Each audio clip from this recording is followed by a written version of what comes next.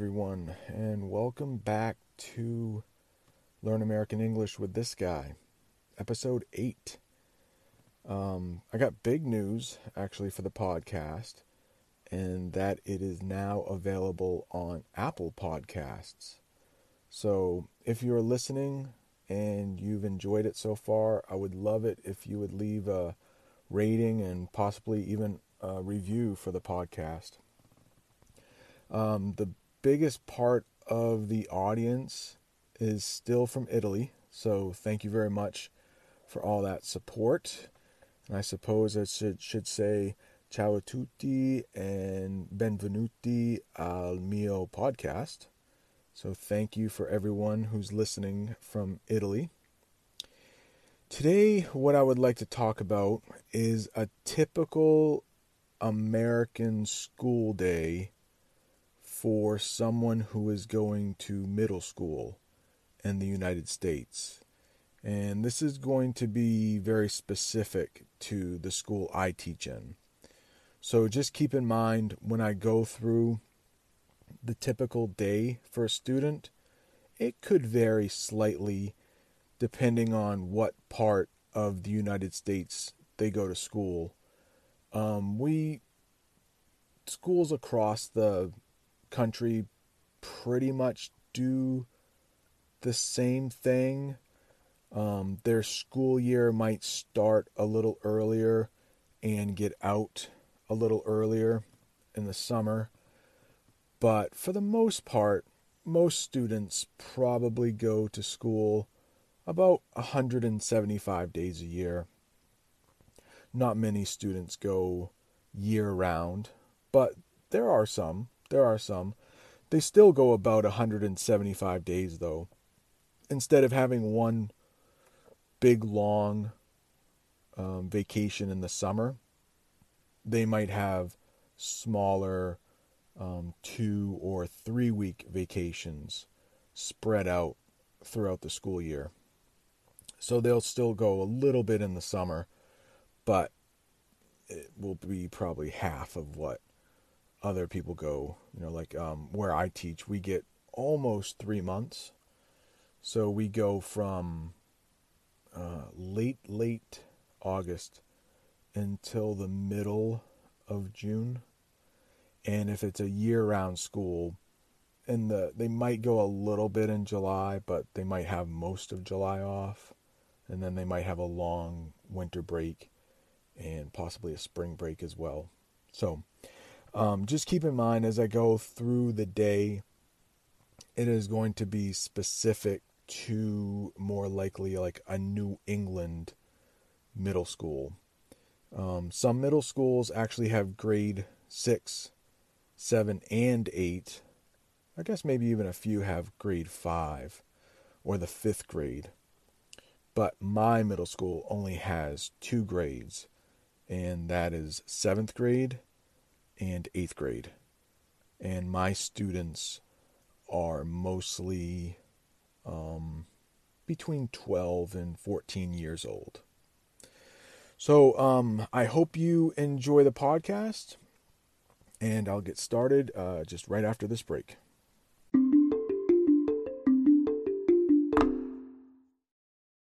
Families have a lot going on. Let Ollie help manage the mental load with new cognitive help supplements for everyone 4 and up, like delicious Lolly Focus Pops or Lolly Mellow Pops for kids. And for parents, try 3 new Brainy Chews to help you focus, chill out, or get energized. Find these cognitive health buddies for the whole fam at ollie.com. That's OLLY.com. These statements have not been evaluated by the Food and Drug Administration. This product is not intended to diagnose, treat, cure, or prevent any disease.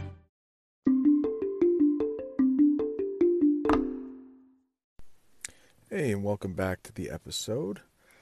So, the typical school day in New England.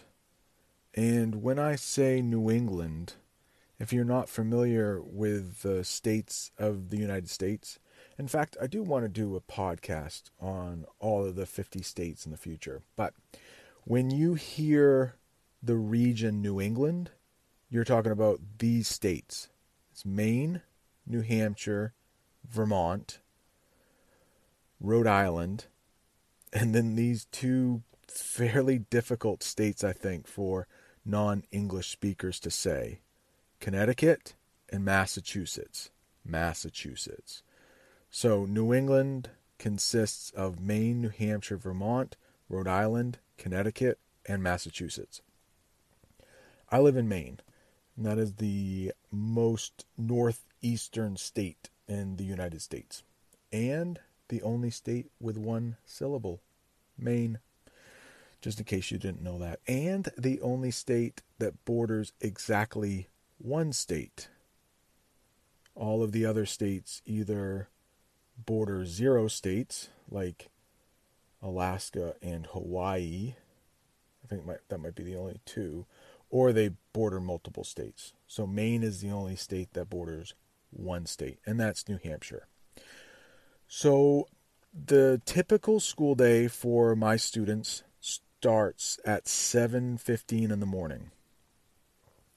And we have about 15 minutes where the students can wander around what we call our team. And in my school, there are 6 teams. And each team consists of a math teacher, an English teacher, a social studies teacher, or kind of like a history teacher, social studies we call it, and a science teacher. And we call that the 4 core subjects: English, math, social studies, science. There is also one teacher on each team that teaches what's called special education.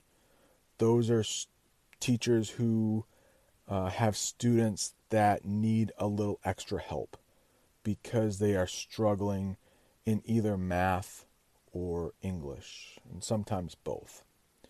So the typical team has 6 teachers and then a couple extra, which I don't want to get into because it can be kind of confusing. But just to make the students feel a little more comfortable and the school, so it won't seem as large, we break the students down into teams.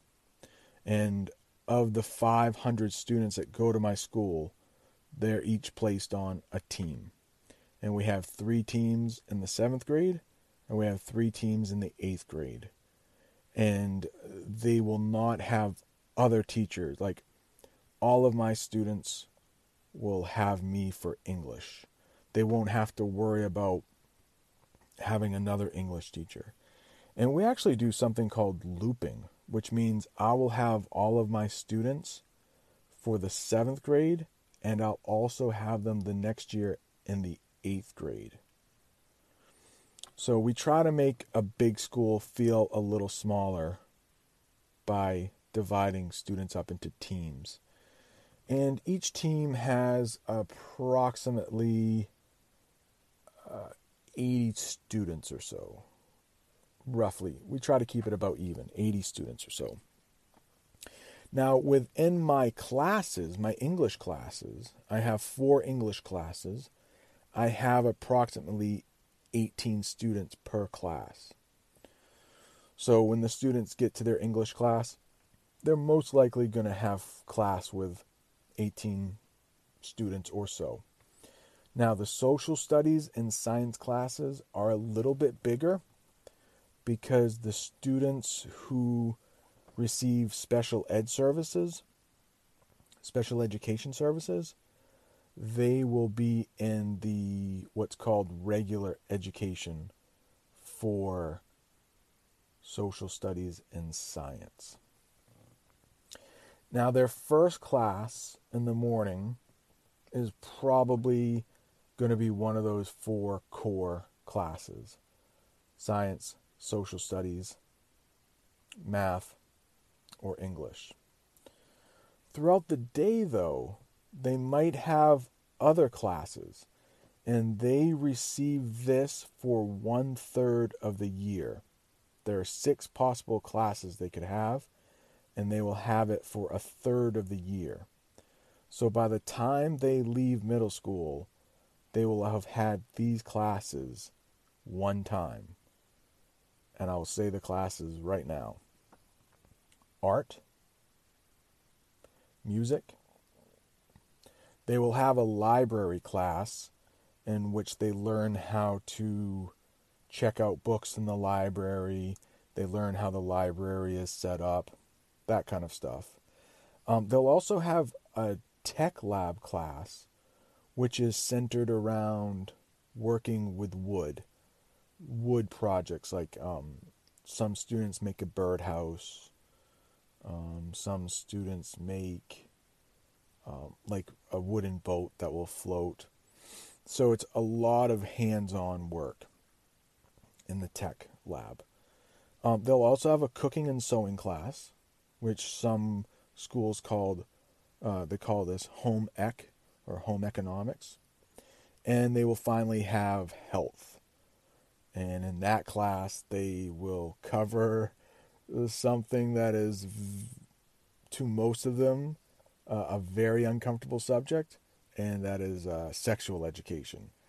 In the 8th grade, they all get that. They all have to sit through the very awkward discussion of sex ed. One thing I failed to mention, though, is that every student at my school receives free breakfast. And the breakfast is usually not great. It's usually a milk carton and maybe some dry cereal. Sometimes it's a bagel. Sometimes it's like an egg omelet. Sometimes it's a granola bar. But the breakfast is free to everybody, no matter how much their parents make per year. Breakfast is free. Also, we haven't gotten to lunch yet, but while I'm thinking of it, lunch for some students, if their parents make under a certain amount of money each year, they can get a reduced price where, I think students pay about $2 a day for their lunch if they want to buy it at school. They can have a reduced price, which would be 45 cents a day, or they could have it absolutely free, that the taxpayers would pay for it. So their parents would not be responsible for buying their lunch. But many students take what's called cold lunch, and they will bring lunch from home to eat. In the cafeteria, we do have a couple microwaves, so students are able to heat up meals from home. The only drawback is our students have 30 minutes to eat. They have a half hour to eat. And sometimes the lines for the microwave become a little long. So they often will lose time with their friends standing in the line for the microwave. So not too many students use the microwave each day. Most of the students have about 5 classes per day. So they'll have their science, social studies, math, and English. They'll have their 4 core classes. They may have one of the 6 classes I have already mentioned, or they might have a foreign language, or they might have what we call PE or physical education or gym, where physical education, or we call it PE at my school. PE would be, learning like sports. Basketball is very popular. I think I'm going to do a podcast on sports in the United States as well. But one of the most popular sports that is offered in PE is basketball. And my wife is actually a PE teacher at a different school. In the foreign language, that's the other class they may have. At my school, we offered 2 foreign languages. Unfortunately, Italian is not one of them, but French and Spanish, which I think is pretty typical in the United States at the middle school level. Now, once students get into high school, that's 9th, 10th, 11th, and 12th grade, many high schools will offer those same two languages, French and Spanish, but also Latin.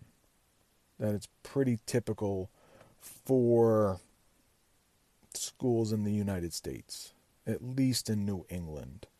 I have heard, I think out west, like in California, Mandarin Chinese may be offered, but that is not typical where I live.